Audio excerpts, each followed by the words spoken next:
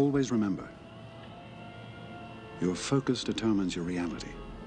Welcome to another edition of the Cognitive Bias Podcast. I'm your host, David Dylan Thomas, and today we are going to talk about attentional bias.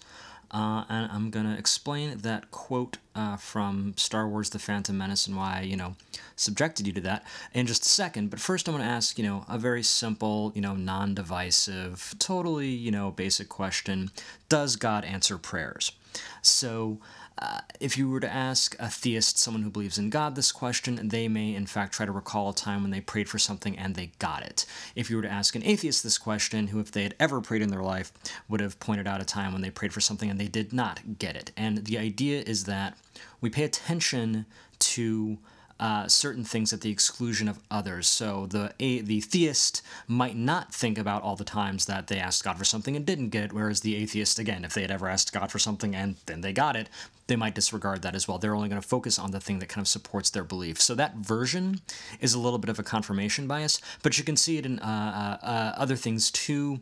I remember my wife one time talking about how frustrated she is that, like, whenever you're waiting on a platform for a train and there's, like, one going one way and one going the other, the one going the other way always comes first. But when she said that, she sort of acknowledged, this is kind of a confirmation bias, and it's an attentional bias where you're recalling all the times that the train showed up on the other side, especially if you were late, but you're kind of forgetting and disregarding all the times when, nope, the train that is on your side showed up first. Because it probably happened, you're just not thinking about it right now. So attentional bias is all about focus, which is why, again, I subjected you to a little bit of Phantom Menace, because I really actually do like that quote, your focus determines your reality, because it really kind of does. Or at least it does for you at that time. So there are certain, kind of pre-existing conditions that can kind of affect this. So one of the ways people use this is to look at people who have anxiety disorder. So someone who's anxious all the time. I think I may, in fact, have a little bit of anxiety disorder myself. But they give them a test. It's called a dot probe test. And what they do is they flash a bunch of faces on a screen. Like a neutral face and a face that, might impose like a threat, like an angry face. And then they'll just sort of flash a dot on one of those faces. And what'll happen is the dot that's on the, angry or threatening face, if you have anxiety disorder, you are going to click on that button much faster. You basically have to click when you see the dot. And your reaction time goes way up when you see a threatening face because you're kind of already prone to that. You're prioritizing what they call threat cues, right?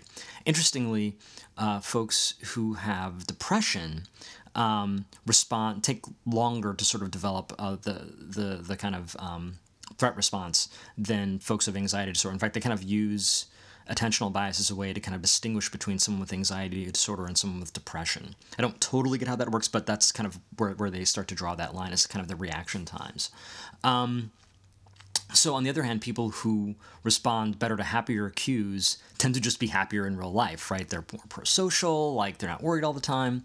So they can clearly see, like, you're kind of pre-biased for paying more attention to happy cues versus unhappy cues. And in fact, there's almost a delayed reaction for happy faces with people who have anxiety disorder. They almost avoid the happy cues and gravitate towards the threat cues.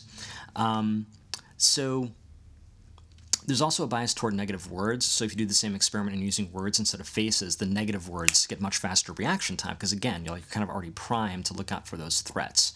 And this kind of makes, evolutionary sense. If you think about, again, back in the times when your biggest worry is, am I going to be eaten by that saber-toothed tiger, right? I'm going to be hyper-focused on looking out for those threats because my life depends on it. And I'm going to pay less attention to happy cues, which don't pose any real threat. The other place that this comes up is in memory. So if you form a memory at a time where you're kind of hyper-focused on one part of that memory, you're going to bias that memory, right? Like, and when you remember it later, you're going to ignore all the kind of other things that were going on and just remember the thing that you were focused on. And our memories are bad enough as it is. We've talked about that before. It's even worse when you throw in attentional bias, where only one aspect of that memory is kind of the thing that you're hyper-focused on. Where this gets interesting is in addictions, where people have looked at the attentional bias people have around their addictions, and whether it's a food addiction and people are kind of responding more assiduously to like food stimuli or food words, or if it is smoking, let's say, and you're like words like puff or cigarette, like you're going to have more reaction to. And for this test, they use something called the Stroop test, which is basically you show a word and you're supposed to identify what color the word is. So the word is, is in some kind of colored font. And it's actually the inverse of the dot probe. It's not how fast you react, but how slow do you react. So if just a neutral word like table comes on the screen, and let's say you're addicted to smoking, table comes on the screen, you pretty quickly identify, oh, that was green, like the word table in green. If the word puff shows up in red, it takes a little longer for you to press, and to identify the color and say it's red. And the idea is that because you're paying way more attention to words that trigger like the thing you're addicted to, it takes you longer to realize, oh, right, I'm supposed to figure out what color this is. Right, it's red. Instead, you're going, oh, puff, right, cigarettes. I love cigarettes. Oh, I really want one right now. Oh, right, it's red. Like there's this delay, even a microseconds of delay that happens. And this has been shown consistently. Like if it's, cigarettes, then it's words related to smoking. If it's food, it's words related to food. And they realize that this is why it's really, really hard to quit certain addictions. There's a chemical aspect, but there's also this behavioral aspect where you are going to, in your daily course of, living in the world, see lots and lots and lots of stimuli. But the ones that have to do with food or the ones that have to do with cigarettes or whatever your addiction is are going to just jump out at you. Those are the ones you're going to hyper focus on. That's where your attentional bias is. And so even if you encounter like a million stimuli in one day, the 3 that have to do with smoking are going to keep you smoking. And again, life experience, right? Like I used to smoke, and I can tell you, like if I saw other people smoking, it made me want to smoke more, right? It wasn't just purely, the nicotine. It was like I needed this reminder, right? That, oh, right, I like smoking. Yeah, I see people smoking. I'd love to, go smoke. And the same thing would happen, I'm sure, if I saw words related to that and so on. So it's this behavioral aspect of addiction that makes it even harder to overcome. And they're working now to sort of figure out other ways that we can manipulate attentional bias. Maybe even through some of these tests by introducing different stimuli, right, as you go through them.